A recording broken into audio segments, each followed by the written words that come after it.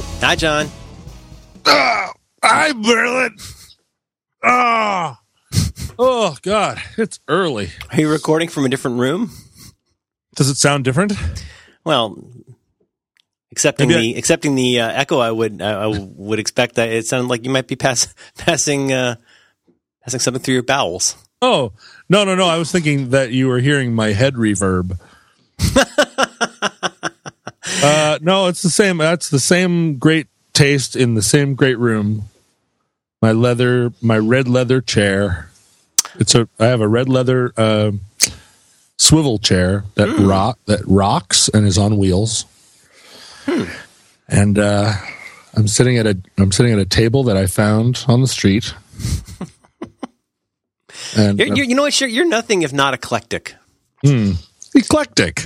Now, when this is probably a little personal, but I understand that sometimes you do record and you're all together. That's right. In fact, that would be the case right now.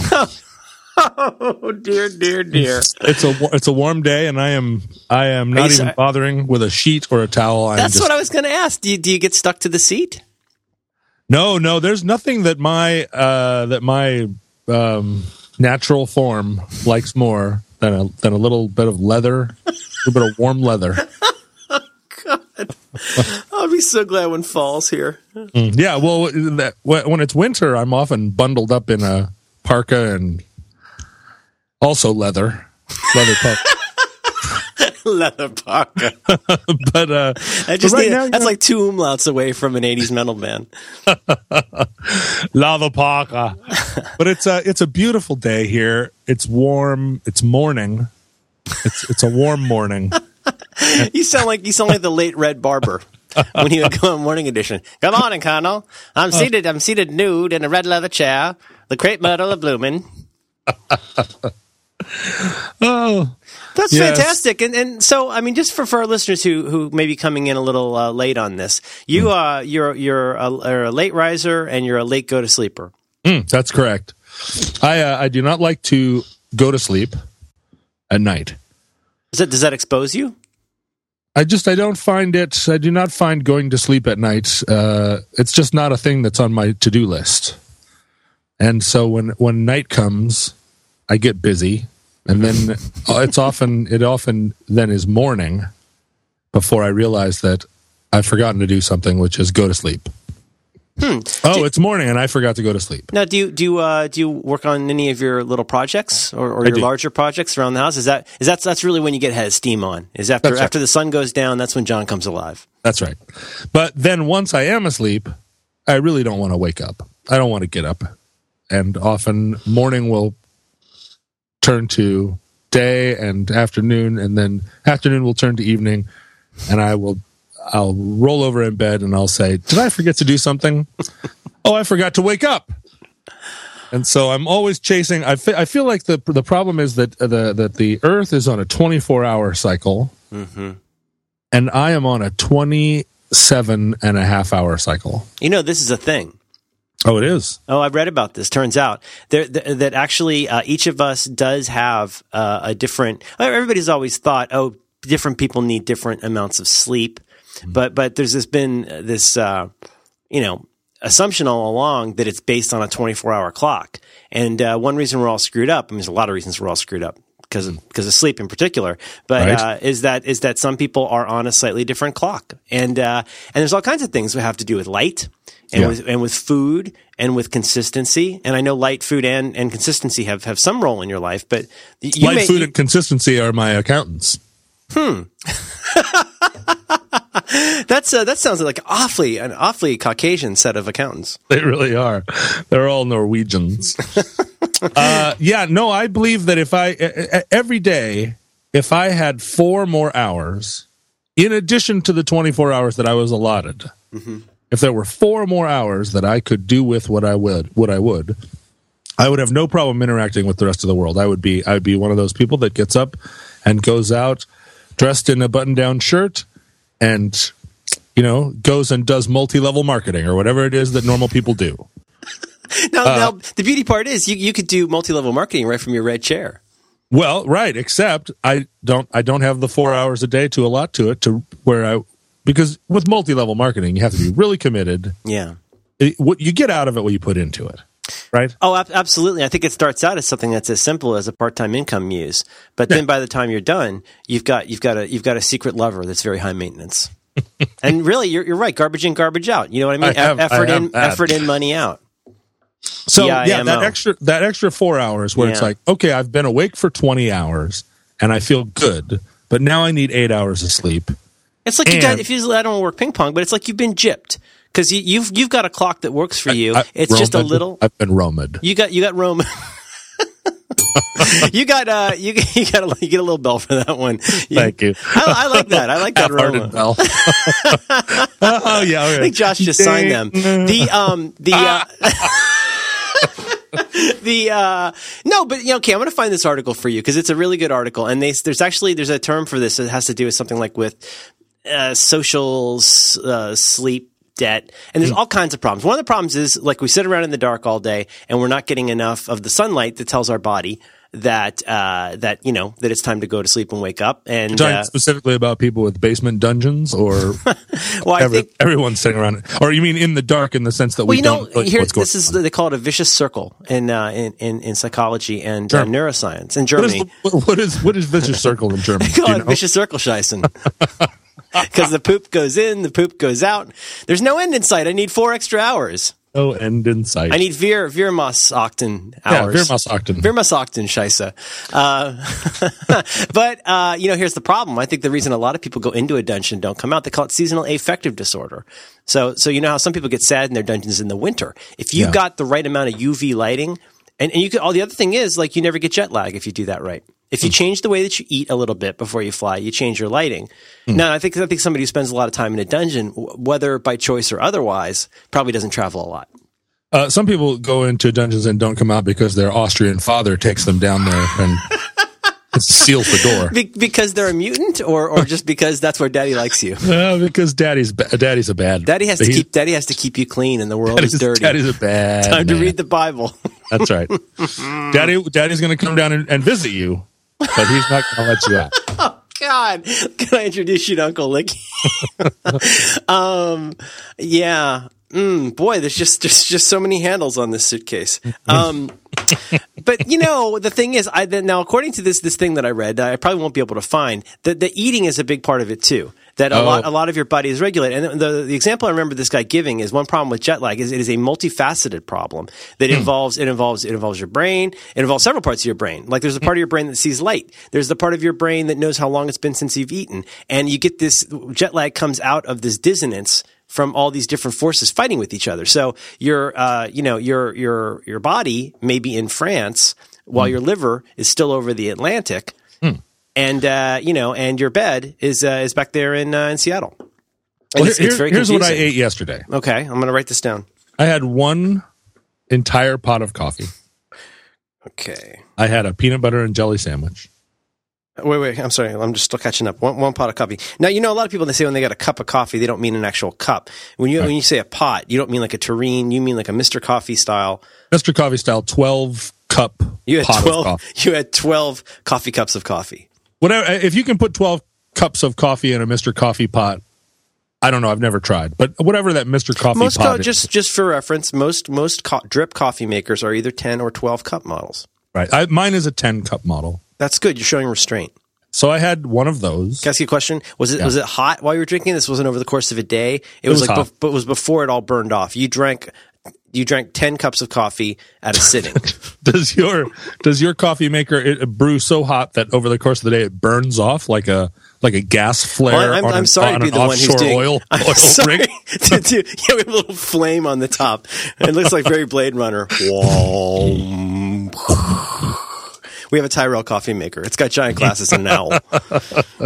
All right, so then I had a peanut butter sandwich. Tannhauser Gates. And so, but the thing is, if you don't, why they make that little liddy thing. Part of the reason for the liddy thing is if it sits on the burner. Now, we have a really nice Cuisinart where you can keep it at low, medium, or high heat keep the carafe warm. But the thing is, as you know from working in restaurants, if that coffee sits too long, like, in your case, you go into a bar. Oh, sure. It gets all burny. And you order coffee and you're going to go, and And please go fucking make the coffee now. Oh, I've been drinking coffee out of gas stations in the American desert Southwest for 25 years. I know from coffee that's been sitting for... from coffee. From 4 days. I do this at the 7-Eleven. I'm actually, strangely, a fan of the entire 7-Eleven coffee experience. I like it all. Fucking stem to stern. Now, do you put Stoke in? Do you ever drop a Stoke?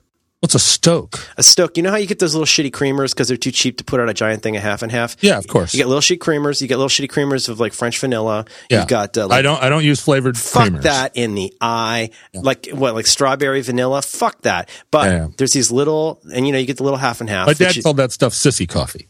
That's pretty good. At a certain point, someone introduced my dad to International Coffee. You remember little cans? Little cans, International Coffee.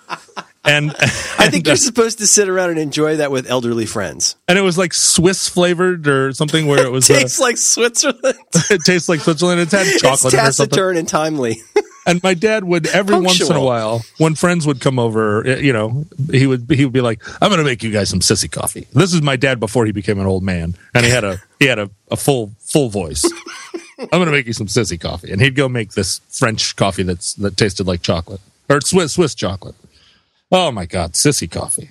And so you get those little, those shitty little creamers where you don't even have to refrigerate them. Yeah, what's a stoat? I think it's called Stoke with the bar over the O, like a long O. But imagine, and I'm just saying, first of all, this drives me nuts because I'm a big creamer. You are a big creamer. I get a larger coffee than I need. And then I top it off. Yeah, I like it real blonde, no sugar. Now imagine one of those stupid little cream bullets. Now imagine a black cream bullet. But it ain't no cream in there, buddy. It's caffeine. Mm-hmm. It's a shot of caffeine. And they say right on there, they warn you right on there, right? Don't use more than one of these a day. And so you can buy them at a 7-Eleven? Oh, buddy, you don't buy them. They're sitting right there by the coffee. What? Mm-hmm. You're kidding me. Yeah, so there's you go if it's like how do they keep the junkies from just living there? Well, I think they got to just sweep them out of there sometimes. No, you come in there, and the thing about a 7-Eleven, like a McDonald's, if it's busy, it's going to be good. A busy 7-Eleven, they're making a lot of coffee. Now, I'm like a crazy person when I go get coffee from 7-Eleven. I sniff. I look for all the fullest, latest pots. I sniff each one of them. If it's too acrid and bitter, I turn it away.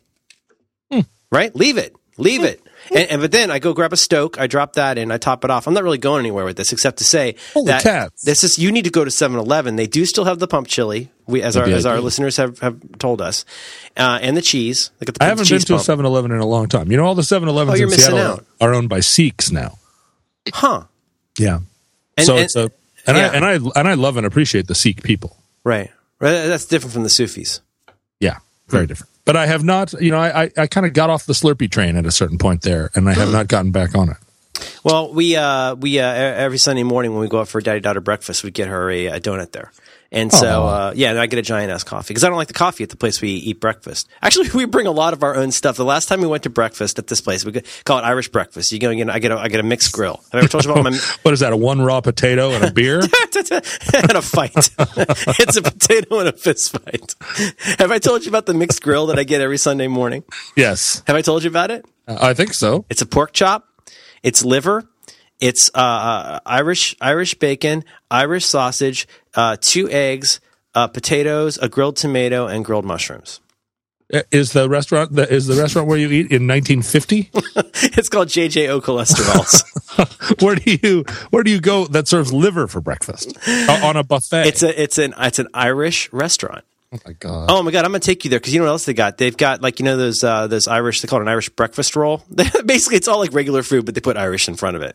They got an Irish coffee. That's a whole different thing. You can't have that. No, that has booze. But at any rate, we bring a lot of our own stuff. I don't like their silverware. I don't like their coffee. I don't like the water. And so we go in there with a bag. So I put up a photo the other day of my daughter and I at this place. We're drawing X-Men, logos. And so I bring in a large coffee from 7-Eleven, a donut for her. I bring my own knife. I bring a Leatherman because I don't like their knives. I bring bendy straws for her. We come in there with a whole package because I don't like anything about it except the mixed grill. Anyway, so you had one pot of coffee. Now the peanut butter and jelly. What kind of bread? What kind of jelly? Well, I do a raspberry jelly exclusively, not a jam, or a marmalade. Not a jam, a raspberry jelly, and you know what? I'll use a jam. You have a stand. You have a stand on marmalade, right? I don't use a marmalade because I don't want orange in my sandwich. That's strictly for the continental breakfast at the Days Inn crowd. Here's the thing about orange: leave it alone. Leave it, leave it in the orange. Yes. You know what I mean? Don't take the orange out of an orange and put it on a cake. Well, you like an orange juice because that's just the juice from an orange. That's just an orange that's turned into juice. I have a strong position on mixing two good things into something fucked up. Christmas porn. Leave Christmas alone. Leave porn. Oh, Christmas porn is great. I think Christmas porn is a terrible idea. But then I play Santa Claus every year, so I am able to get into the character of Christmas. There's one particular photo of you with myself in it. Two desperately cute girls sitting on your lap. They used to go in your mom's refrigerator. There are many, many, many photos of me with desperately cute girls sitting on my lap, dressed as Santa Claus. And so when I see Christmas porn, I'm like, I can identify with this. I am the Santa in this. Unlike most porn, where you may not have a beer can cock, you really can put yourself literally in that position. That's right. Have you ever leveraged Santa? How do you mean? How do you think I mean? Well, there's a group of girls here in Seattle, because it is the Northwest, who have mixed burlesque and elvishness, elvendom. They have mixed burlesque. Not. They have mixed burlesque and elvendom. Are these like tattooed chunky girls with pointy ears? Oh, you got it. They got pointy ears.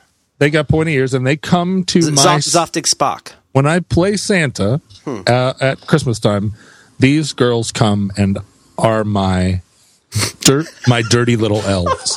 Oh, and there are often 8 to 12 of them. Did you just say dirty little elves? That's right, I did. I may have to rescind my feeling on Christmas porn. And so people, the gig is people come and sit on my lap and have their picture taken, and the dirty little elves gather around. But when, but it's often like at an indie rock event where people are shy about coming and sitting on my lap, like they're standing over there and they've got their Creeper Lagoon t-shirt on, and they've got their their little tattoo of a bird, right? And they're like, I want to go sit on his lap, but I don't know. Should I don't know. Is it cool? I don't know. And in that period, while those people are making up their mind, the dirty little elves will take turns sitting on my lap and having their picture taken, and invariably they want to bend over Santa's lap and have him give them a paddling. Oh, come on. And then it goes from there. It's Why really can't it be Christmas every day? It's really part of the, I'm getting in the holiday spirit right now, just sitting here in a red leather chair. I'm glad it's not Christmas because I cannot stand up right now. Yeah. Oh, my goodness. So anyway, back to the coffee. So what I decided at a certain point. Easy, Tex. So you're telling me that's a serving suggestion. You get a girl with oversized glasses and a bird tattoo, and you fucking spank her in a bar, and that's a fucking serving suggestion. People in the audience say some settling may occur. Come on up. I can get that. She looks fine. She looks happy. There's a handsome young gay couple here in Seattle who met for the first time. They are now married. They met for the first time sitting on my lap. Both of them. When I was dressed as Santa. Yeah, they met one another. Yeah. You're changing lives. Yeah. I've been doing this Santa gig for many years, and it's been a real. I have to say, every year I'm like, as I'm pulling on my your spanking pants, my Santa costume that now looks like the one that Dan Aykroyd wore in Trading Places. There's actually like a salmon in it. I bet the pants can stand up by themselves. As I'm pulling it on, I'm like, oh god, am I really doing this fucking Santa thing again? And then I show up at the bar, the event, or wherever. The place is full of people. There are like 8 to 12 dirty little elves. Would you please stop saying that? There's invariably like the delightful young gay couple who married after meeting on my lap, and I just feel like, right, Santa's home. Hello, everyone. Talk about a North Pole. Somebody brew me a pot of coffee. As a sidebar, Meta here. Can I ask you, if to the extent possible, can you help me scare up some photographs of that? Oh my goodness, yes, I have. Because I want to Photoshop myself into them. I have them in spades. Dirty little elves. Are any of them actually kind of little? There are. Are there statuesque ones? Here's the thing about burlesque girls. They come in many, many shapes and sizes. And they're all wonderful. And in the case of the there's something really joyful about it. There really is. And in the case of the ones down in Portland, which has a much larger actual stripper culture, the burlesque, because Portland has strip clubs where Seattle really doesn't. I remember. Yeah, no. Portland burlesque girls are coming at it from a different place. They're much more, it feels much more professional down there. In Seattle, the burlesque scenes are, I would characterize them as enthusiasts. They are often girls who are not have never stripped, are not coming at it from a like, this is my gig. I mean, I got to tell you, buddy, I love an enthusiastic amateur. Yeah, they're coming at it from a like, oh my God, I made this great costume, and now I'm going to like take half of it off. And you go, this is wonderful. It's a wonderful time to be alive. I support this 100%. So when you talk about Portland stripper culture, now are these gals pros? I mean, are they doing it as their primary?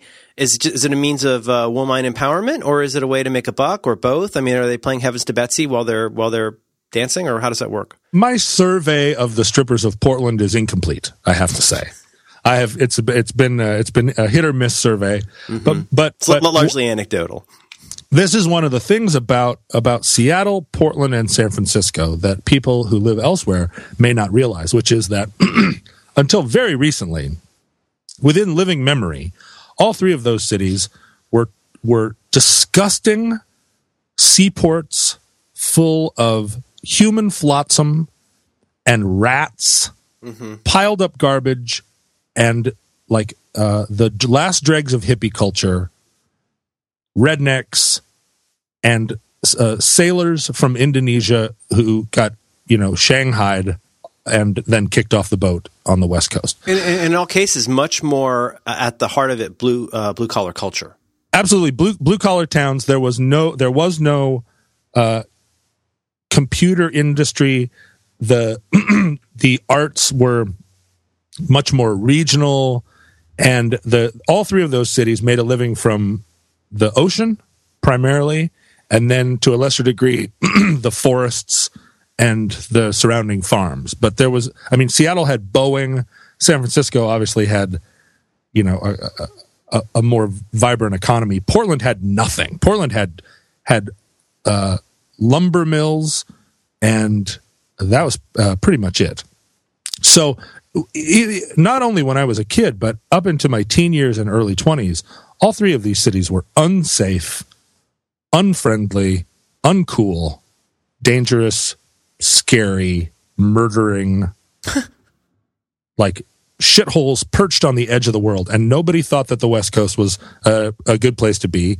And like Los Angeles, of course, was its own version of this, except in place of trees, it was, prostitution and Judaism. But in the last 20 years, all three of these cities have reformed. Seattle has cleaned up incredibly. If you were transported from 20 years ago in Seattle to present day, you wouldn't recognize it at all. The city has become a giant mall. We pushed everything bad out and replaced it with just like the most banal sort of cotton candy culture. And that's obviously happened in San Francisco to a large degree, although the mission continues to be what it is. The mission continues to be disgusting in a way that there's no longer a mission in Seattle, and there once was. But Portland, in its way, has maintained at its core a kind of darkness that all the new condo buildings and all the young people moving there to start techno bands cannot displace the fact that at the center of the heart of Portland, there is a greasy bald man with a comb over paying for sex with a 15-year-old runaway. That is at the center of Portland's soul. And I don't think with all the fire hoses in the world, you could push those two into the river. Like they are they are there, and I don't know what it will take to exercise that from Portland's heart. So anyway, when I see anyone engaged in like sex games in Portland, burlesque or stripping, or anything involving like women dancing for money, I feel it's always more professional, and by that I mean like harder edged and darker, and based on I ran away from home, I ran away from my stepfather and I ended up here type of vibe. Whereas a lot of that is gone from Seattle, and it's gone from here because of a paternalistic city culture where they're like, we don't want, like you can't drink in a strip club here. You have to, you go into a strip club. Yeah, they want to keep it pure. Yeah, you have to buy a $10 Coke, to sit in a strip club here, and it's a $20 cover to get in the door and all this stuff. And by imposing these kind of like rules, they've just pushed every strip club out of town, except for like the three or four that are here just for those guys that are like, come on, I'll pay, I'll buy a $20 Coke. I just want to see some girls' boobs. Right. And so there are half a dozen here, but they don't have that raucous spirit. I mean, the strip clubs in Alaska. Oh boy. When I was still a teenager, at the time in the 80s, the doorman at a club in Alaska, his job as he saw it, as the city saw it, there was a guy standing there checking IDs, but his job was just to keep, I think his job was to keep the Russians out. I don't know what he thought his job was.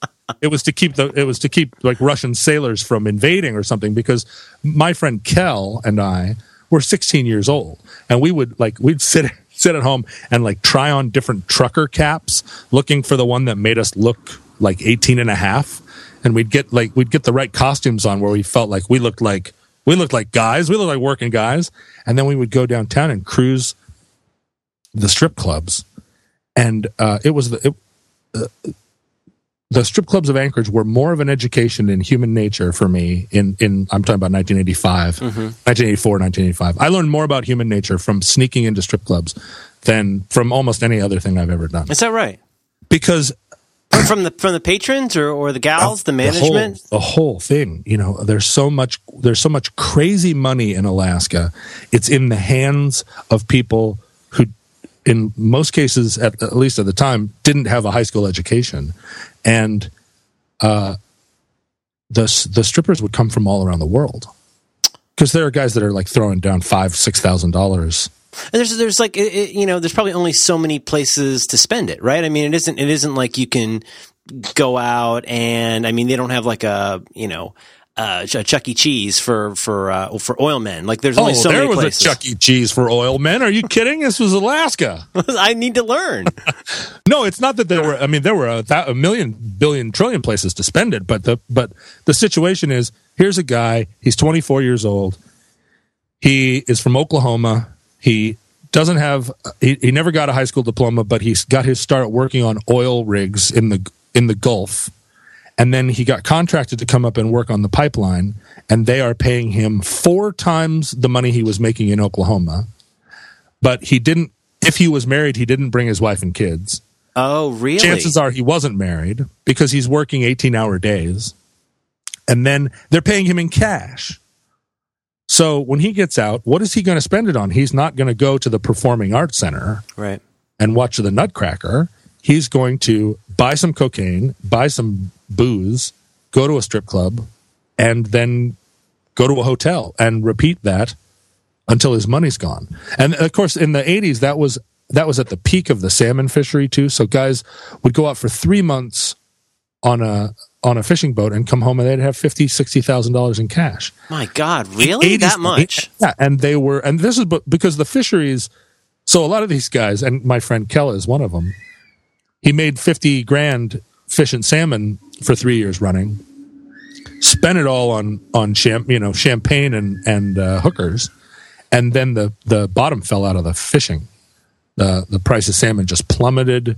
The government put in all these restrictions on you couldn't just like, if you had a motorboat and a fishing pole, you couldn't just, or a motorboat and a net, you couldn't just go out there and take as much salmon as you wanted anymore.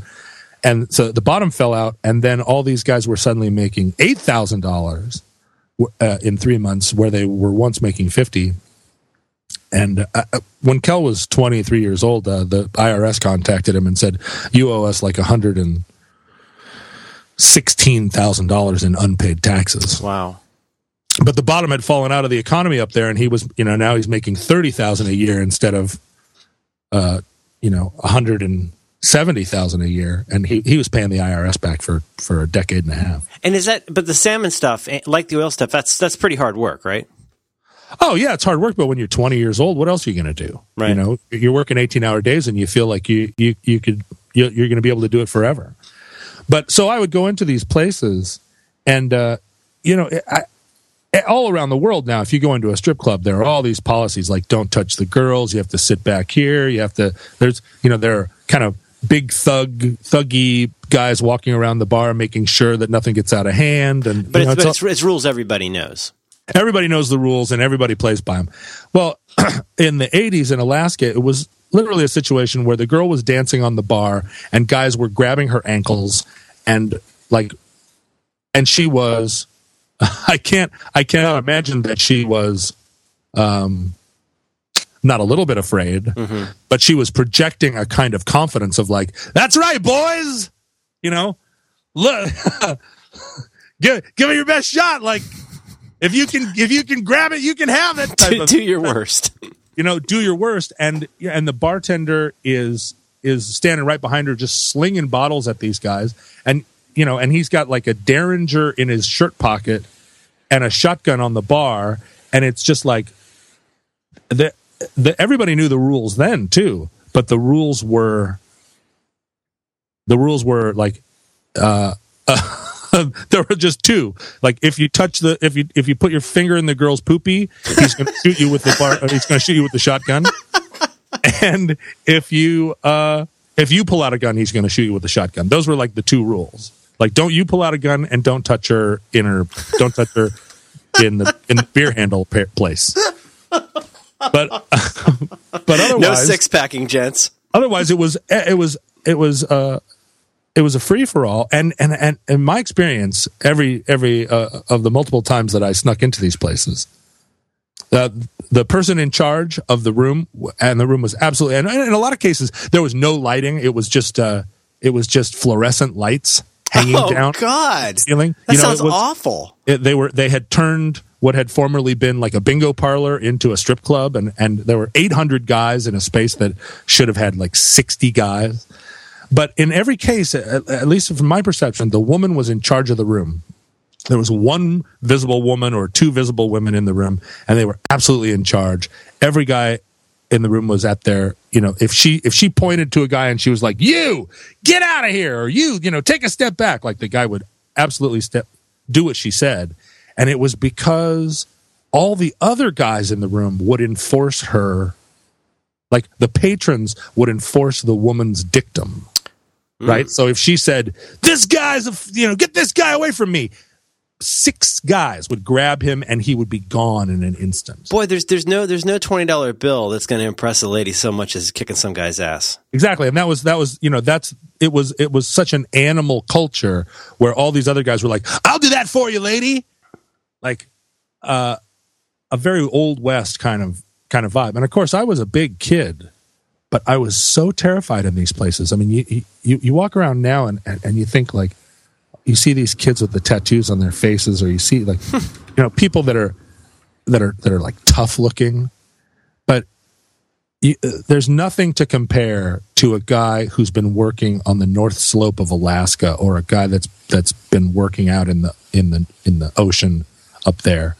The kind of toughness that they have, the scariness that they possessed. Of course I would go right to the front because that's how I go. That's how I do. But they were so terrifying, these men. And I was just trying to I squared my shoulders off and was like, "Ha ha, yes, I am another man here, just having some lady times." It must be a really weird adjustment to go from being around. I mean, clearly we can see the friction, as you say, of a man who spent a lot of time in Alaska having to come back to the States. But it must be really jarring to go from that kind of a culture to pretty much anywhere else. I mean, it's like being on the frontier. It's like being in that Indiana Jones bar. Yeah, it took me a couple of years after I was down here to moderate my voice and my expectations of other people. And, I would walk into a party and be like, is this party going to go off or what? And I'd grab the host's father's beer stein and I'd throw it through his front window. You got to establish yourself. Yeah, and and everybody would just be like, and the guy would come up and say, that was my dad's beer stein and you owe me $1,500. And I'd be like, oh man, this party sucks. It did. It took me a while to rein it in. And I feel like a lot of guys come out of Alaska, they come down to the States and they can't rein it in or they don't want to. Mm-hmm. And they turn around and they head back up there. Because to live like that, to live in that culture, to keep that kind of energy going, but down here in America, you have to really be digging into like prison culture or whatever. You have to be going to bars where everybody there has just recently been paroled. And up there, that's kind of the vibe at a let's just say, I mean, not every bar. Obviously, there are fern bars in Alaska too, but a much larger cross section. It sounds a little like almost like a Still in Saigon kind of vibe. Like you're still reaching for your rifle in the middle of the night. Yeah. Well, yeah, like that scene in Deer Hunter where he goes back to Vietnam to find not Rutger Hauer. What was his name? Christopher Walken? Christopher Walken. He goes back to find Christopher Walken and he's in there playing it's so early. Yeah. What's the game? Russian roulette. Are you talking about when they're in the Didi Mao? In the Didi Mao. Yeah. You can cut all this out. No, I mean, I am a legitimate old school pussy, and I'm so uncomfortable in a place like that. I mean, in Portland. I mean, didn't I ever tell you the story of Lola? I don't think I've ever heard the story of Lola. So I was at one of these strip clubs, and Kel and I had gotten up, but we were up at the front. So the girl is dancing on the on the table. And we had pushed our way through this crowd and gotten so that we were sitting at the table, not just leaning on the table, but we were in seats. You know what I mean? Like we crowded up to the front until some guy left his chair, and then one of us grabbed a chair, and then some other guy left his chair, and then we both had chairs. Like it was.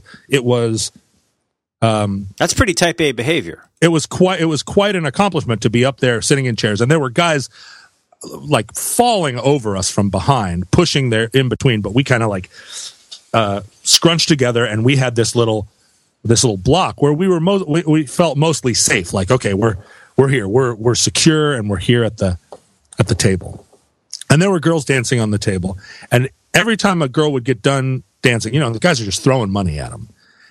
When it was time for that girl to leave and the next girl to come out, every guy in the bar would start chanting, Lola, Lola, Lola, Lola. And then another girl would come out and she'd be like, I'm not Lola, but this is what you get. And everybody'd go, woo! And she'd dance and everybody'd throw money at her. And then she'd leave and everybody'd go, Lola, Lola. And the next girl would come out and be like, fuck you, I'm not Lola, but here I am. Here, take a look at my pussy. Woo! And so Kel and I are sitting at the table and we're like, who is this Lola? We got to see this Lola. She's like, Lola's the one, But as the evening wears on, because we've been just chugging beers, I have to go to the bathroom, and I sit there in my chair until I really, really, really, really have to go to the bathroom, and I don't want to get up. First of all, I don't want to get up and lose my chair, but also, I'm 16, right? I don't want to get up and turn around and have somebody in the bar look at me and go, who's that kid? Get him out of here. So I'm sitting at the table and I'm saying to Kel, like, I gotta go to the bathroom. And he's like, well, I don't know what to tell you. Like, and after a while, I can't hold it anymore. Well, we're drinking, what they're serving in the bar is Mickey's. Oh, God. And Mickey's came in a Big Mouth bottle. Mm-hmm. It was called Mickey's Big Mouth. Mickey's Big Mouth. I've had a few of those. And so after a while, just to be clear, it's a malt liquor. It's a malt liquor. It's a fortified beverage. Kel says, go in Mickey's bottle. Oh no, that's not going to be big enough.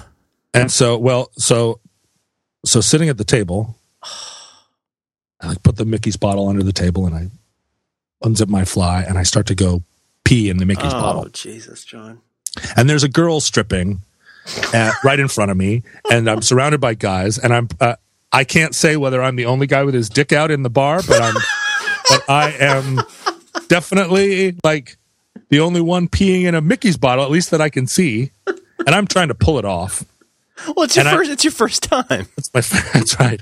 And I fill this Mickey's bottle up to the very, very rim. And you're absolutely right. I have not.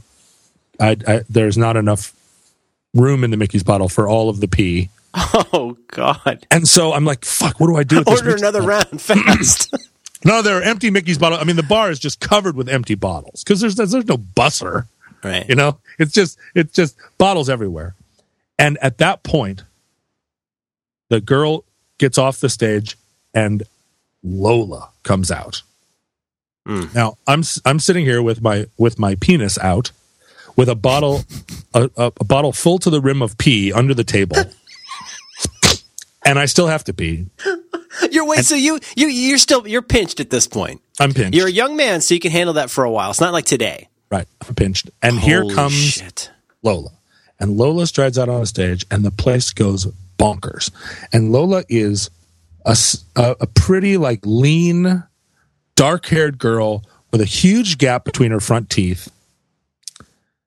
And, she's not like a big. She's not a buxom girl.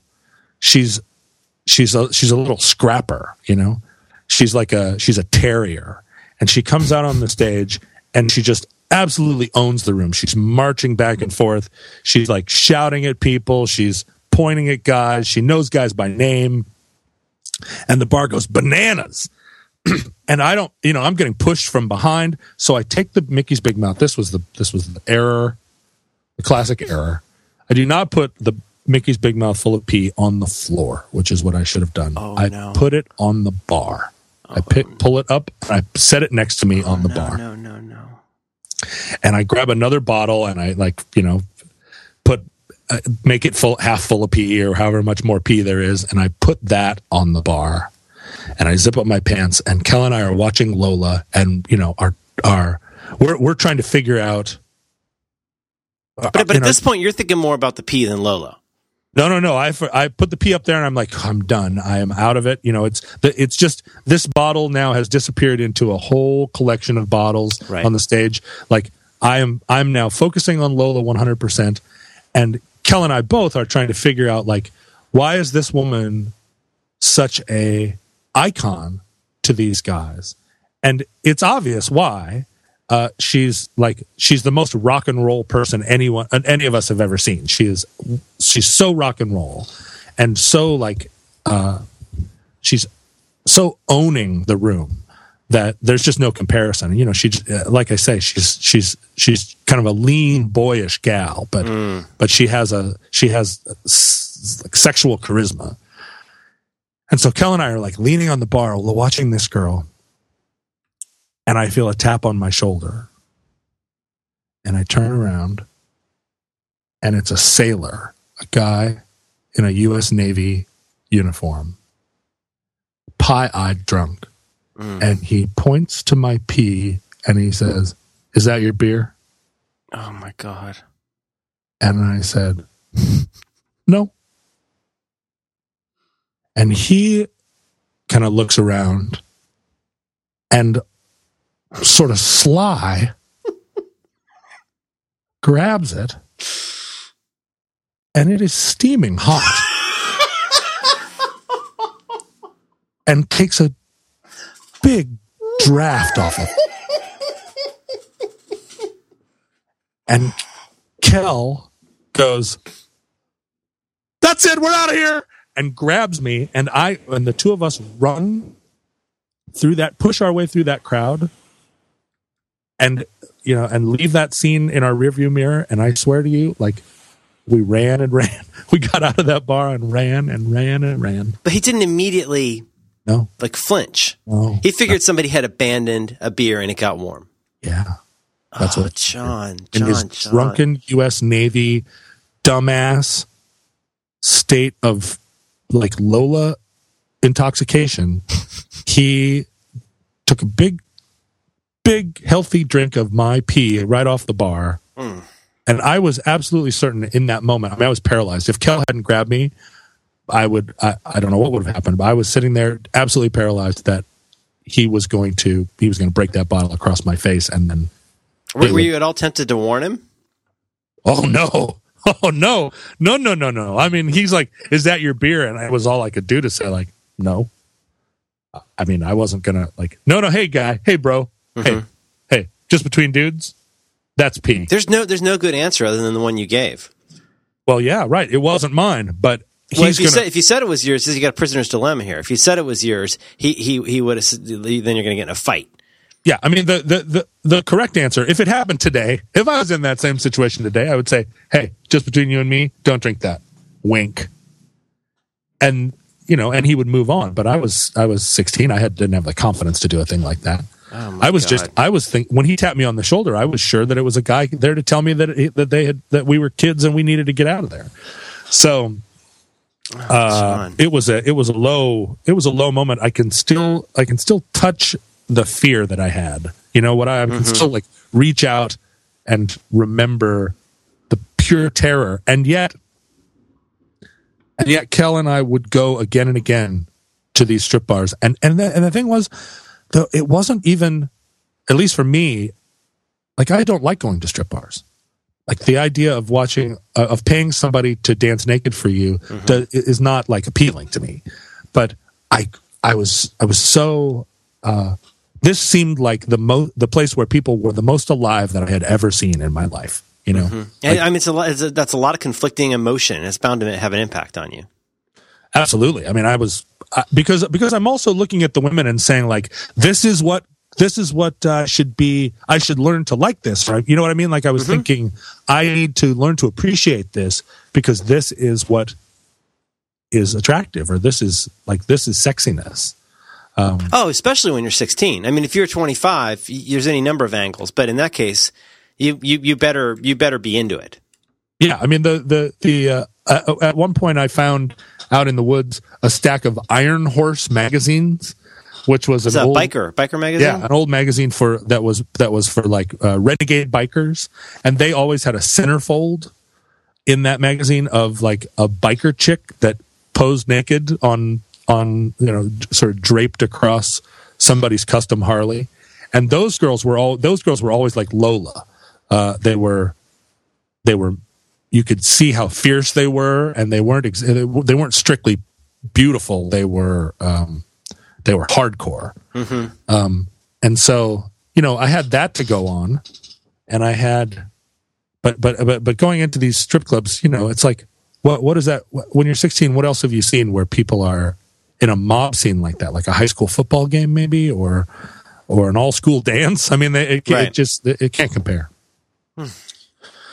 You see, the time that I was in a strip club with you, I was. You and I were both very uncomfortable. I thought you comported yourself very well. It was what weirded me out. Well, first of all, I was weirded out just because it's just really, really not my scene. But I was really quite taken aback with how extremely comfortable several of our friends were. Nay, more than comfortable. Yes, no, enthusiastic, and like these are really... people that I've seen looking awkward in a food court, and they fit right in. They were They understood everything. They knew. I don't even say the rules. It was like they were going to Cheers or something. Yeah, it was very unusual for me. Merlin and I and a group of our friends who you would look at and say, "Oh, what a bunch of nerdy! What a bunch of fruits! What a bunch of nerdy tech guys with their too short pants."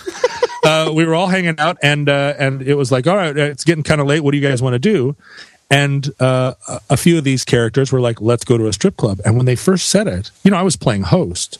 When they first said it, I thought it was a joke. I thought they were being facetious. I was like, yeah, strip club. And they were like, no, seriously, let's go to a strip club. And I was like, strip club? Really? And I felt exactly the same in some ways as I would have when I was 16, 19, or 25, which is that I'm not sure if I'm okay with this politically. I know I'm going to be uncomfortable. Yeah, but okay. But I mean, it isn't like, and by the way, just so you know, I've spent about the last hour doing very little except for looking at pictures of girls sitting with you as Santa. But I could get comfortable with that. Yeah. But there's something about, you know what it is partly? It's like if you go anywhere dirty, like a dirty place, accepting places in Alaska, they're a little too clean and they smell a little too much like Pine Sol. Yeah. There's something about it that's like, it's almost like a well-kept slaughterhouse. We're like, you guys have done a great job here. It's obviously humane and artisanal, but clearly some bad shit goes down here. And if you recall, so we walk into this strip club here in Seattle. You walk up steps. Walk up some steps, pay a $20 cover, and buy a $10 Coke. And we're standing there, and and our friends have like. They can't they're disappearing into banquettes in the back. They can't slap that $20 down fast enough, and they are in there. And you and I are standing. They're not standing there and getting the lay of the land. They it's like they know the floor plan. It's like fucking Mission Impossible. They're right in, and one of them is like, "I like Chinese girls. Give me that Chinese girl." And the other one's like, "I like Hispanic girls. Come over here, Missy." I mean, they were like in charge. John, right they come up and talk to you. The girls talk to you there. They come up and talk to you. It's so it's really weird. What was crazy about that event was you and I are standing at the front, still like looking at our $20 bills, kind of wistfully going, "I don't want to pay $20 for this. Really? Do I have to?" And we're standing there talking, and the door opens, and out comes like a local impresario and future mayoral candidate here in Seattle who's like, "Hey, John, how are you, buddy?" Big back slap, and I'm like, "Oh, hey," and he's like, "Oh, I didn't know you came here. Come with me." And he wraps his arm around my shoulder. I don't know if I might have left you at this point. No, I blocked out. He guides me through the bar to the back. He's like, "There's somebody I want you to see."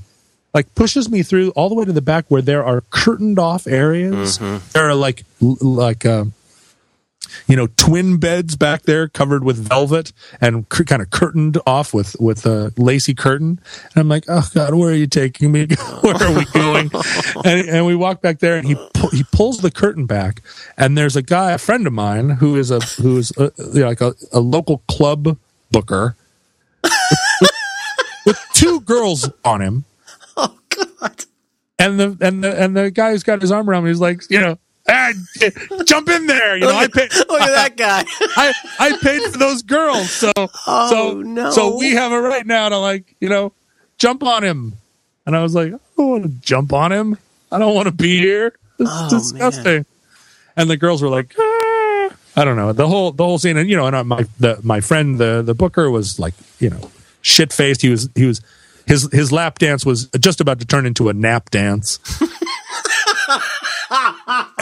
And I just wanted out.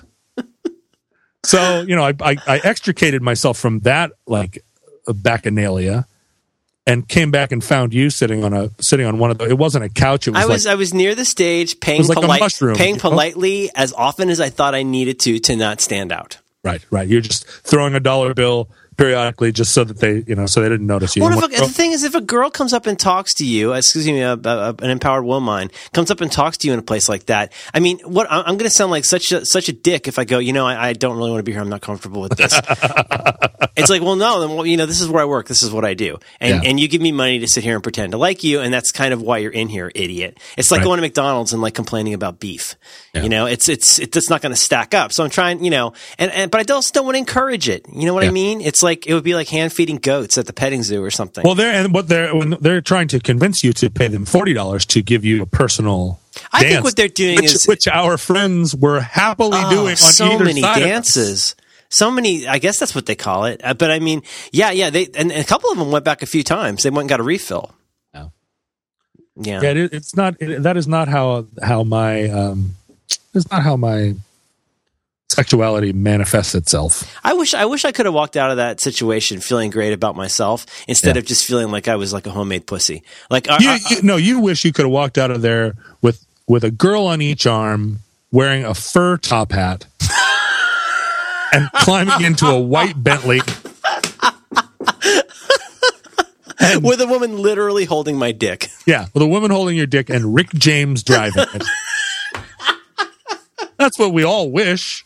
But instead we slouched out of there in our Dockers and went back to the hotel that was being paid for by the conference. Or whatever. No. What'd you have after the peanut butter and jelly? Oh, so I decided here's how I was going to consume coffee from now on. Coffee cups are not big enough. And I don't want to go. You get one of those fruity French bowls. I don't want to go the route of some big coffee cup. Like if you go to Starbucks, you know what I'm talking about when you get one of those French kinds that's like a bowl with a handle, like a cereal bowl with a handle. I don't want to do that. I'm opposed to this, John. In the 90s, I drank coffee out of a pint glass, and that was before the culture universally decided that a coffee cup was too hot to hold unless you had a paper diaper for it. Like there was a time, if you can imagine this, before 1996, when people could hold a warm beverage, without having a diaper on it and without needing a prosthetic device. Yeah. And so I used to drink coffee out of a pint glass, which is glass and which got very hot. But a serious pint glass won't shatter with the heat. Is that right? These are serious glass, like old style pint glasses. But as time has gone on, I've realized that pint glasses are, when they're filled with hot coffee, are inherently unstable. They are smaller at the bottom than they are at the top. Mm-hmm. So I do, and I want a coffee mug. So anyway, I remembered rather, all those 2-liter beer steins from like Bierhausen München. They all have all of the in Bavaria, right? They make those. They call it Schwartz Cafe Scheissen. But they're not made for coffee. They're made for beer. Mm-hmm. They're beer steins, the Bavarian style. I know what you're talking about. It's like a foot high, right? They're a foot high and they're gray ceramic, and they have a little like 2-liter beer, 2-liter symbol that's been punched into them while like the Queen's measurement kind of thing. Like up to this line is 2 liters. Exactly, and then generally, if it comes from a particular like beer house. Bierstube, they have their emblem on it. Their coat of arms is on these things. So I made it a point as I travel through life to collect, and this is the type of thing that like old men collect, right? Beer steins. Like guys collect these and display them next to their wives' menagerie of Hummel figurines or spoons. Ladies like spoons, right? Spoons or little bells or spoons with bells. I don't know if you've seen those. Very popular. Snow globes. So I started buying these things, and now I have a collection of beer steins that will hold 2 liters of coffee. John, do you have any sense of like how much coffee, how too much coffee anything approaching 2 liters is? Not at all. And does it keep it warm for the amount? Because they're made to they're insulated to keep your beer cold. Because you're telling me that Germans buy beer like 2 liters at a time and drink it? That's correct. They drink 2 liters of beer at a time. Have you ever seen the Hofbrauhaus in Munich, where I've seen photos. The girl comes and she's got like 70 beer steins in like each the hand. Poly girl. Boy, you could have like a lot of upper body strength to do that. Those girls are amazing. They are powerful ladies, the German girls. But in any case, so I drink my coffee out of one of those. I had a peanut butter sandwich. I took a bath. I'm talking about what I had to eat yesterday. Mm-hmm. I got the coffee. I got the coffee pot, the PB&J, and so just to close that loop, that is the Stein is your current go-to. You put. It sounds to me 2 liters. Of course, for me, canonically, 2 liters would be like a 2-liter plastic thing of Coke. But how much? You know what? These are 1.5 liter. Oh well, that's reasonable. These are 1.5 liters. That's right. They're not 2 liters. It's 1.5 liters. 1.5 liters. Yeah. And so that is half of a. That is 2 bottles. Like if you get a bottle of liquor, that's my tequila comes in 750 milliliters. I believe that's the standard for a bottle. For a bottle that you're going to tuck into your shirt. No, not for a bottle that you're going to. Let me look. I'm pretty sure. So that's a fuck ton of coffee. Yeah. And you put cream in. You put cream in. I put a little cream in there. Okay. I'm not a. I'm not an animal. I know that the Sultan said that putting cream in coffee it ruins both things. But I do not. See, now we're back to the Christmas porn. But so then for lunch, I had some macaroni and cheese with hamburger. in it. Ooh, should you make that yourself? Yes. I believe that macaroni and cheese is only improved by adding hamburger or sausage to it. Oh boy, yes. I don't know if I ever made my kielbasa. Craft dinner. So do you make a Kraft dinner and do brown meat and then mix it up with the Kraft dinner? Correct. And sometimes I put a little garlic, a little onion in there. Well, that sounds delicious and economical. It's very good. It's Kraft dinner is not an expensive thing. And this is different. Obviously, this is different from Chili Mac. This is straight up Kraft dinner with beef. You ever make a chili Mac? I'm not a big fan of Chili Mac. Okay. But then later on in the day, I had 2 chocolate chip cookies, and then I had 2 Lifesavers. And then at 1:00 in the morning, I made 2 hot dogs and I covered it with a can of chili. And then eventually you went to bed. And then I went to bed at 4:00 in the morning. And now I'm talking to you. It's very early. My God. And do you have the hot dog on a bun? No, I find that if I buy hot dog buns, I like hot dog buns. Mm-hmm. If I buy a package of hot dog buns, I use 2 of them and then the rest sit in the refrigerator till they get moldy. They go blue. They go blue real fast. So it's not a thing that I feel is a good investment. Hot dog buns, like if you buy a package of corn tortillas, they will. I mean, I have a package of corn tortillas in my refrigerator that now I'm keeping just to see if when I die, my heirs inherit this package of corn tortillas and still find them tasty and useful. Because if you seal the bag, you'll be fine. Keep it someplace dark. They appear to last forever. I don't know. I've never seen a corn tortilla go bad, but a hot dog bun will go bad in a blink of an eye. So I feel like it's not unless I'm having a barbecue, there's no reason to get a package of hot dog buns. So no, it was just 2 hot dogs and I put some cheese on them. Let's be honest. And then I poured a can of chili on top of them. What brand? Not Dinty Moore. No, I have to say that the chili I used was Stag chili. Okay, now I've seen Stag. Every time I go to the store and I see chili, I think of you, and I think that you would probably be. So you wouldn't think less of me if I tried some canned chili. No, I don't prefer it, but but in a pinch, if it's 1:00 in the morning and I feel like 2 chili dogs. So Stag chili, is there a certain varietal? Is there a certain varietal to get or watch out for with Stag chili? Well, so Stag has a whole selection of chilies, different flavors. But here's what I typically do. I buy a bunch of vegetarian chili, and then I buy, a few cans of Stag for when it's 1:00 in the morning. But what I do is I buy a bunch of vegetarian chili, and then I make 5 pounds of hamburger, and I pour 15 cans of vegetarian chili in it. And then I have a pot Are you wearing clothes while you're doing this? It depends. Do you have an apron? Isn't there splatter? Sometimes just an apron with nothing else. But I feel like just your Santa beard. I feel like the problem with buying things like canned chili in the supermarket is that it's the pump chili problem. It's at one point there is a cow and he's eating some grass, and then somehow he becomes pump chili, and everything in between the cow eating the grass and him being in a bag in a pump. It's all stuff I don't want to know. You're not going to get that. It's not going to be choice bits. It's not going to be good at all. And to the degree to which I can control my hamburger supply by buying organic hamburger from a local guy that I know, I try to do. I got to tell you. I mean, I'll pick up a ribeye, but I'm getting a little antsy about the ground beef. It's finally the cheap chicken and cheap ground beef are starting to really worry me. Yeah, because the process by which like a Tyson's chicken is made. There's nothing good about it. From the time that the egg comes out of a chicken that is owned by Tyson to the time that chicken tender is going through your gut, like every step of the way, something evil has happened.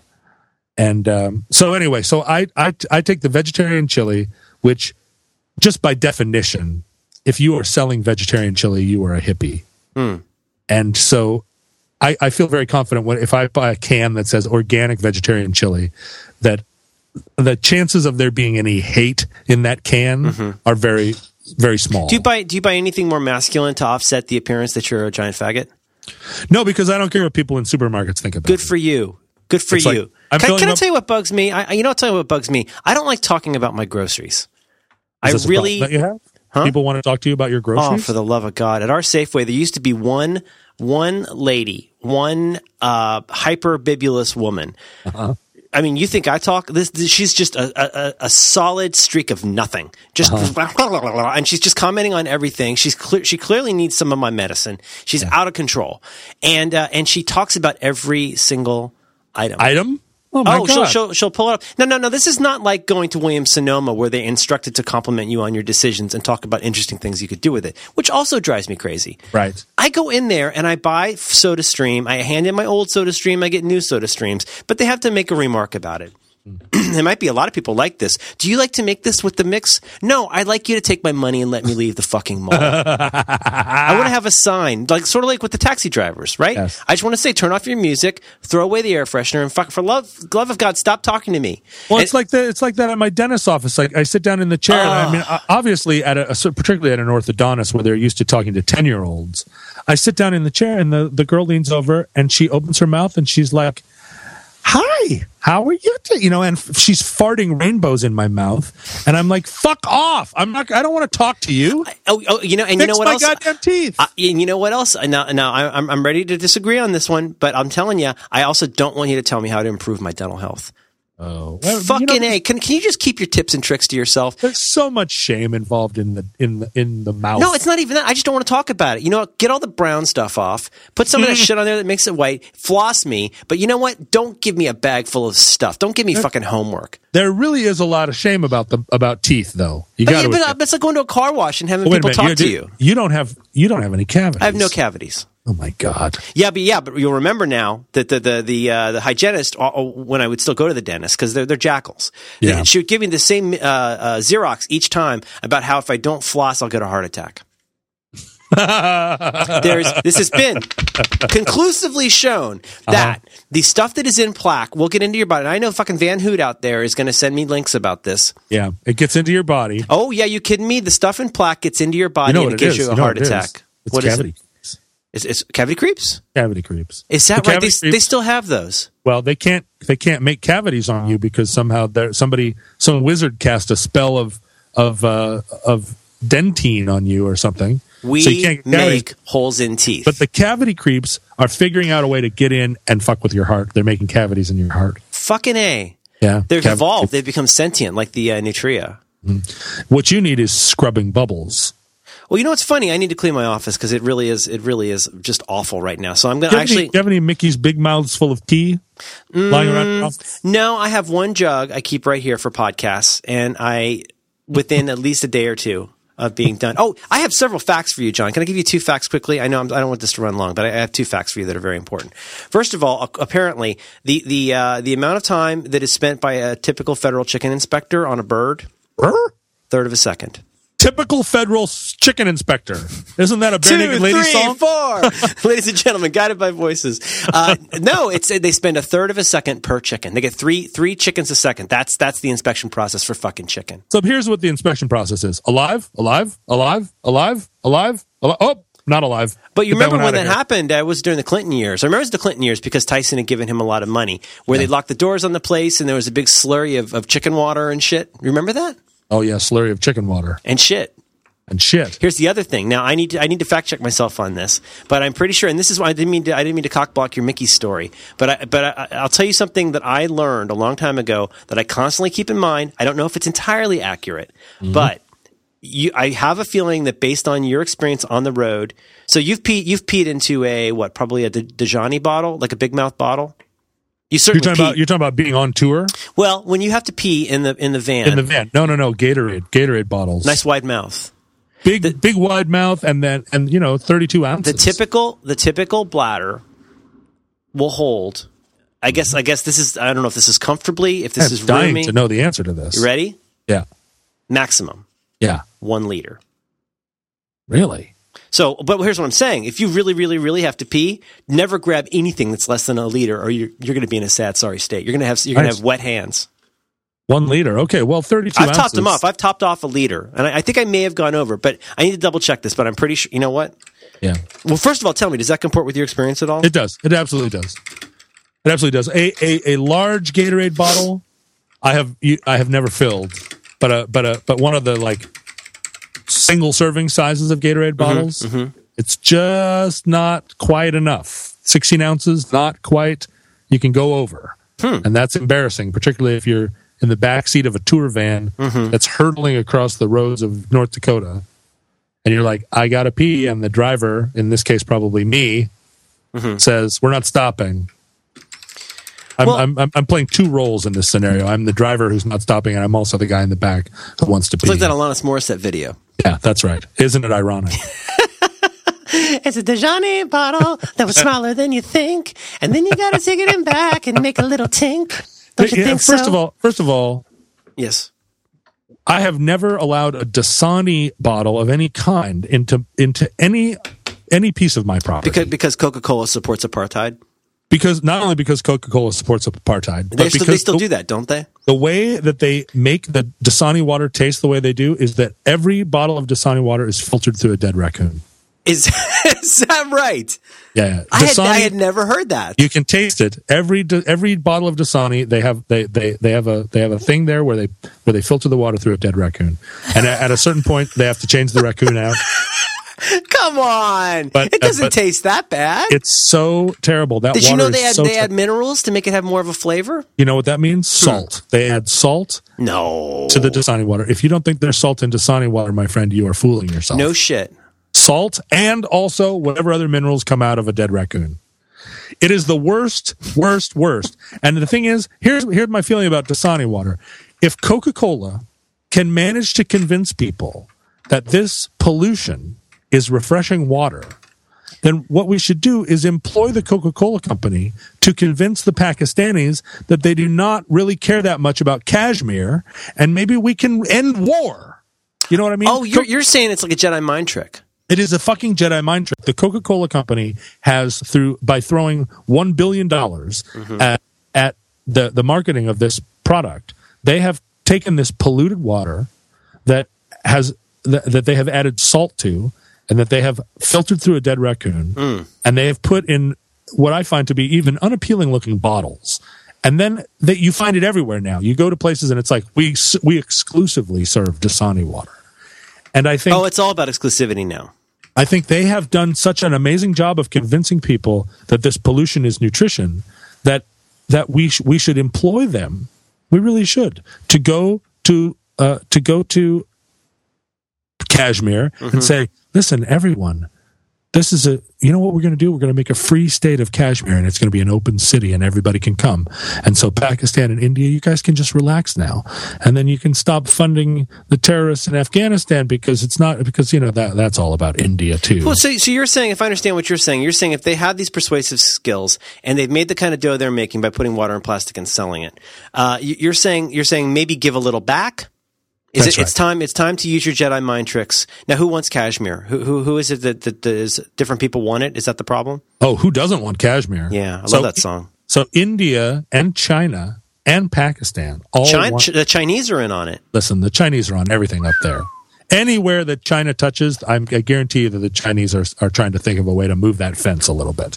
They're like, here's the border, but I think really, if you get right down to it, really, the border belongs over here, just 100 miles further along, because that used to be China. That's traditional China.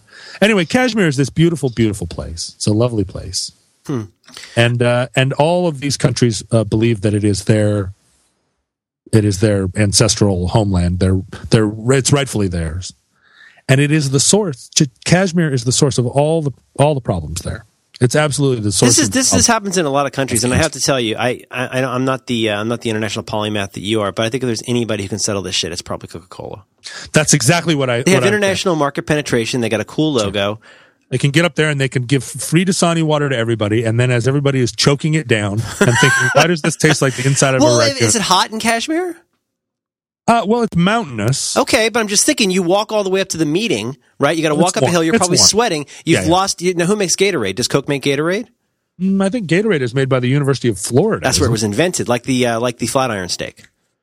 Was invented at the University of Florida? Well, they only invented it like 15, 20 years ago. The Flatiron Steak. The Flatiron Steak was discovered. They discovered geometrically a new way to cut up a cow to get a nearly perfect piece of steak. It's an ideal piece of steak, and they cut it up in a different way. They cut a different angle. They came at it from a 3D angle. I'm going to research this because this is fascinating. I'm on the page. I just sent you the link for this page. Questions and answers about the volume of the human bladder. The largest number I can find for capacity for most of them, 600 cubic centimeters, which would be 600 milliliters. The highest I can find anywhere is 1,000 cm3. That's cubic centimeters, right? Which is a liter. A liter, right? That's it. That is the maximum. Boom, you're full. Wow. Now, here's the thing. I'm going to do this off air. I have to pee really, really bad right now. And so when we wrap up here, I'm going to pee and measure it. Now, that's great. I think will you do that? Will you do that? Can we compare results on that? Well, I don't have to pee right now. But John, if you knew, now listen, if you spent the last 55 years of your life knowing that you had at best a liter, and maybe in your case, you're from Alaska and you're pretty tall. So what are you, 6'3" and 9/10? What is it? So you might have, let's say you got 1.2 liters. Like, wouldn't that change the way you think about bottles? Well, what happened when I used to live in a warehouse loft that I kept meaning to put a bathroom in. This was a long time ago in my 20s where I was like, how long had you been meaning to do that? I lived in this warehouse for 4 years. And there was no bathroom. Did you have a sink? And no kitchen. Was it like a utility sink? No, but there was a bathroom in the building, which was shared by all the other like artists and. Ew, God! Sharing a bathroom with artists in a fucking warehouse. Dog breeders, and it was a It was a. Do you know how those people eat? Oh, I do. Lentils, John. I know. I've seen it. Ugh. But in any case, I kept a so because we didn't have running water I lived here 4 years with no running water. I would buy water by the gallon. I would buy gallon jugs of water, and then it was a big warehouse, right? So I built a room for myself over in the corner, and in the middle of the night, to get up from my bed and walk across my giant warehouse, out the door and down the hall where somebody was probably having a midnight art opening and somebody else was like welding something, to go to this bathroom that was literally a mile away. Was it a one-holer? The bathroom? Oh yeah. Yeah. So it wasn't like an airport bathroom. No. It was one toilet, and the bathroom had been slapped together by somebody. It's not a bathroom that you would be comfortable in. It's a bathroom where when the wind was blowing, the wind would come through the cracks in the wall. So anyway, I kept an empty gallon jug under my bed, and if I woke up in the middle of the night and had to go pee, I would go pee in this gallon jug. Mm-hmm. But because of my hoarding tendencies, I ended up sometimes with 3 or 4 gallon jugs of pee under my bed. And it was a pretty high up. It was like on a standard. It was a high bed. Yeah, it wasn't like a mattress on the floor. Oh. Yeah, I had some standards, but it was when you're in a warehouse, you're going to want to be off that floor. Yeah, it was very embarrassing when a lady would come over, mm-hmm. and if she was, typically most ladies wouldn't discover it, but every once in a while you get a nosy lady who wants to see what's under your bed, and then she's like, "What's all this apple cider?" She's checking for duct tape and knives, and you go, "Oh, I'm sorry about that. That's That's just isn't part of that the weird? problem." Living alone, you quit. You stop noticing things like that quite as much. You really don't care. Don't you think that's part of it? It is. And the thing about the warehouse loft is that it backed up on the police station. And this was the police, they kind of built this police station at the time. And so we had an alley between us and the precinct, the main precinct house for the neighborhood.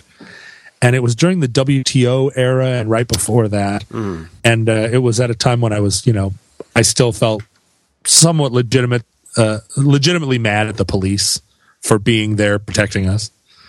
And so sometimes because the thing is, if you leave pee in a milk jug under your bed for very long at all, mm-hmm. It takes on a certain, like, if you've ever been around, God forbid, you've been around a cat, it takes on a certain ammonia quality. Oh, it really does. It's a terrible, terrible musky thing. And it happens pretty fast. Like you might be okay for a day or two, but then you walk in, you've gone outside to go get some coffee, you come back in, and it really smells like cats. It's terrible. And so... Did you cap them? Did you cap them when you were done? Of course. You're a gentleman. Come on, I'm not a fucking monster. But I, if the pee was fresh, I would take it in and I would dump it in the toilet. But if it was, standing there at a communal toilet with a gallon jug of pee, like, you didn't even have like a drain in the floor. No, it's dope into the toilet. It was either the window or the door. Not a thing. That's right. That's not a thing where you think like I am flourishing. I'm imagining no. I'm imagining you having like a child's wagon, like a Red Ryder, just pulling six. Right. Here we go. We're making a bathroom run. Hey, good morning, Mrs. Johnson. Hello, Mr. Hooper. But if the pee had turned to ammonia, if the pee had gone south, if it had turned and had become like rotten pee, I did not want to stand in the toilet and go duke because it was just this terrible thing. So what I would do is I would open the bathroom window and I would hurl the gallon jugs of pee at the back of the police station. Oh, they'll never figure that out. And and these things would explode and it'd just be this terrible ammonia pee all over everything. That alley, I'm sure, still is a super fun sight. But going back to Supertrain, or the predecessor, the precursor to Supertrain, your father's Alaskan train. Mm-hmm. I mean, you've always enjoyed throwing things out of windows. It's absolutely true, right? And so, that's a hard habit to break. And it seems to me like you've developed at this point when you were living in the artist's warehouse, you had a chain of interesting repetitive behaviors. Mm-hmm. Like it's hard to stop peeing in a jug. That's real easy. Yeah, it's so easy. And honestly, I know there are people probably listening who are thinking, that is disgusting. I can't believe I that's listened just to this disgusting because they haven't tried it. But you know what? If you are able to pee into a milk jug and have not done it, I highly recommend you do it today. Go get a milk jug, pee in it. You'll see what I'm talking about. It's a great feeling. And then chuck it out a window. And then if you have access to a window, chuck it. Is it the police station or the window that's more important? It's the window, right? It's the window. Yeah. The thing about the window, it was a big window, an old warehouse window, and I could kind of within the bathroom like wind up so that I was really hucking this stuff. And what I always wondered is, if you look down the alley to the end, there's a busy street. So at some point, surely someone was walking by, happened to glance down the alley, just as a milk jug full of orange pee came out of a third-story window and hit the building across the street and exploded. Fire in the hole. And they had to think to themselves, qu'est-ce que c'est? They had to think, well, on my way to my job interview, can't stop and think about that. I just imagine a cop out back. Cops smoke. And if I were a cop smoking, I would go in back to smoke. Yeah, but this alley, I think even before I lived there, this alley was a magnet area for pee. I think the cops, and in Seattle, right, the cops are disencouraged to smoke. Oh, yeah, I think they ask them to do it like not in public. It looks weird when a cop smokes. Yeah, it does. It does. It's not the old days now. You don't just have cops standing around smoking. My daughter is frequently treated to the sight of cops cocking shotguns. Wow. Oh, right, because you live right next to a police station too. Yeah. Not right next to it because that would be creepy to tell people where I live. But you can. But is that now? What are you doing now? You're making sure when you're doing that, you're making sure it's empty. Is that right? When you go chuck. So they got the regular. Finally, my daughter and I went and asked because we always noticed that when they're loading up their cop car, they got a giant ass rifle and another giant ass rifle, and one of them is orange. And so I went over and I said, excuse me, if you don't mind my asking, is the orange one for training purposes? Is that not a real rifle? No, because you know the deal, right? How they had to put the orange tips because people were killing kids. You know about this, right? Yeah, of course. We know about this. Our listeners may not know that if you have a child's toy gun, it has to have an orange tip. Now, that's true around the world, I think. Because kids were getting killed, people were getting killed by holding up toy guns, and cops thought they were real guns. Yeah, but cops are killing kids who hold up a sandwich wrapped in tinfoil. That'll do. That could be a munition. It could, right.